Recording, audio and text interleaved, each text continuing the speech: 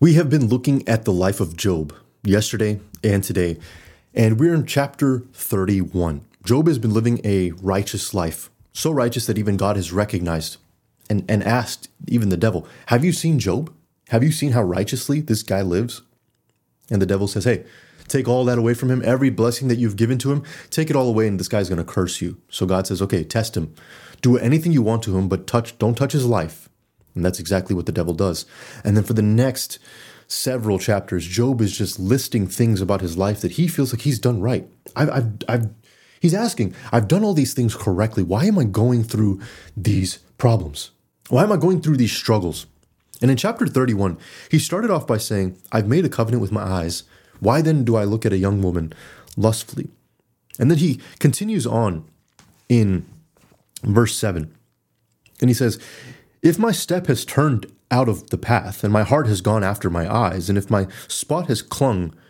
any spot has clung to my hands, then let me sow, but let another eat. Yes, let my offspring be rooted out. If my heart has been deceived by a woman, or if I have laid wait at my neighbor's door, then let my wife grind for another, and let others bow down before him. Very graphic. For this is a heinous crime. Yes, it is an iniquity to be punished by the judges, for it is a fire that consumes to destruction and would root out all my increase. So from verse 7 to 12, he's basically saying, if I've done certain things wrong, then let certain things happen to me. I deserve it.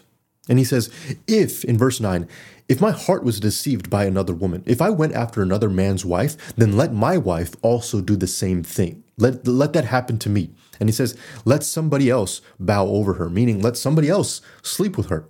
If that's what I've done, if I've made that mistake somehow in whatever way, let the same thing happen to me. And then in verse 11, he says, for this is a heinous crime. Yes, it is an iniquity to be punished by judges. Other translations say, for lust is a shameful sin, a crime that should be punished. It is a fire that burns all the way to hell, and it would wipe out everything that I own. Verse 12 in my translation, it says, for it is a fire that consumes to destruction and would root out all my increase.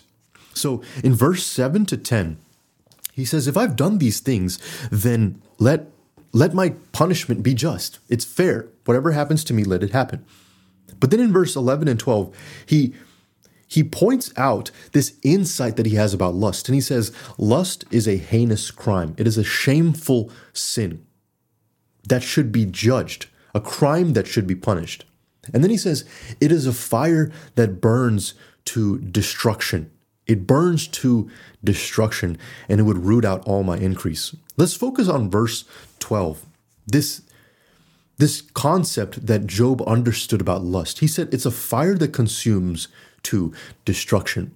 The lie that lust sells you is that if you just watch this one video or if you just do this thing, then you'll be satisfied. You'll be satiated. That hunger that you have will be satiated. And I don't know if you've ever eaten junk food. Maybe once or twice you have. And for example, my wife and I, we have this popcorn that I forget the brand of popcorn, but you can't stop eating it.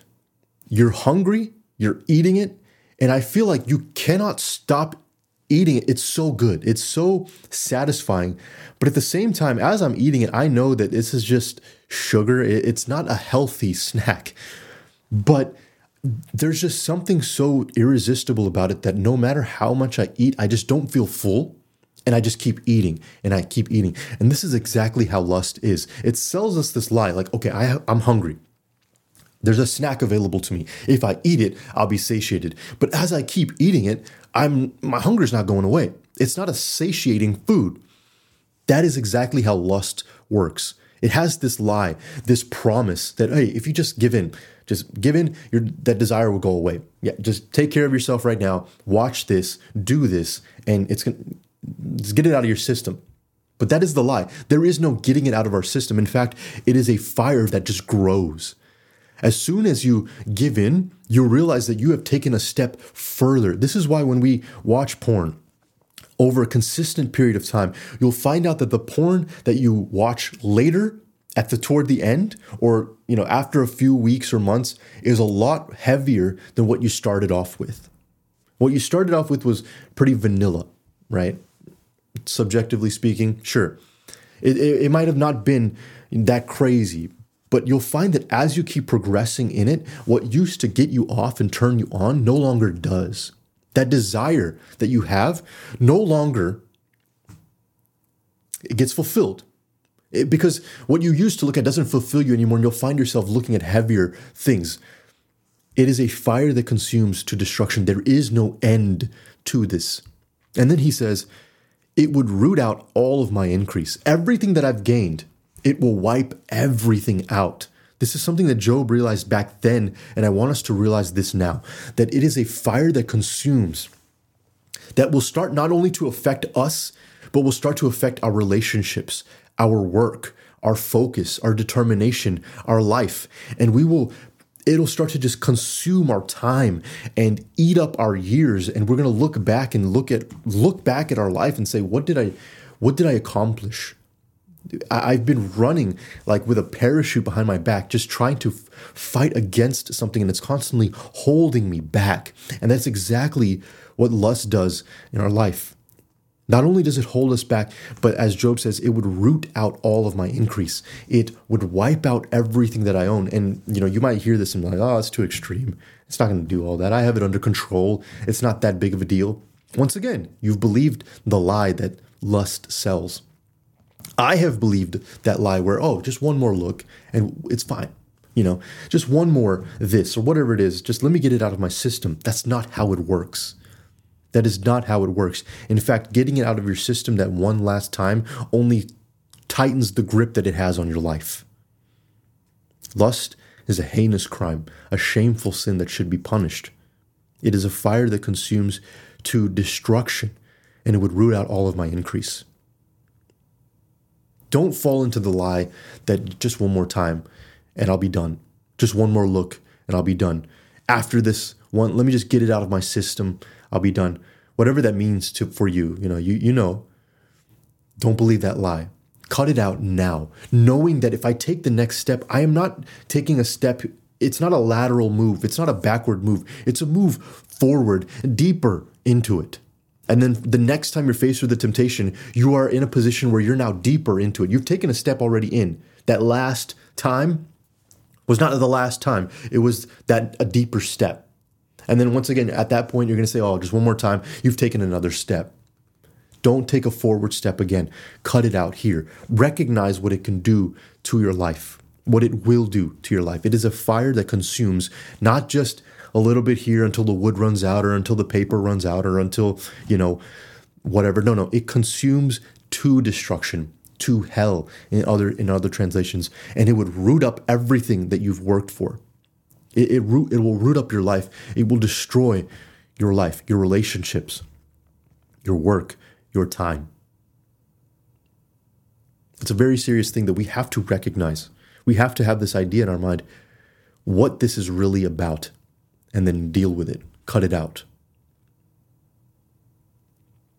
How do we cut it out? Let me not just leave it there on that note of despair and this heavy feeling. No. We've talked about this before. There are things that we do. The analogy here is to a fire. And the only way the fire grows is if you keep feeding it.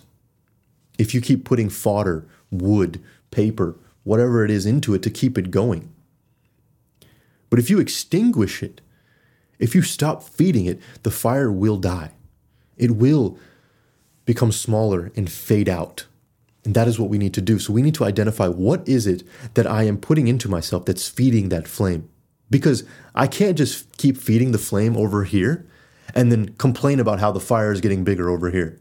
That's usually how it is.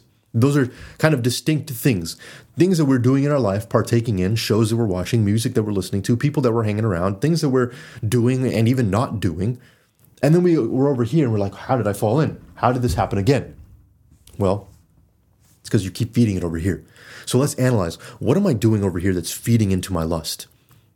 Talk about it with a friend, pray about it. Let the Holy Spirit reveal to you certain things.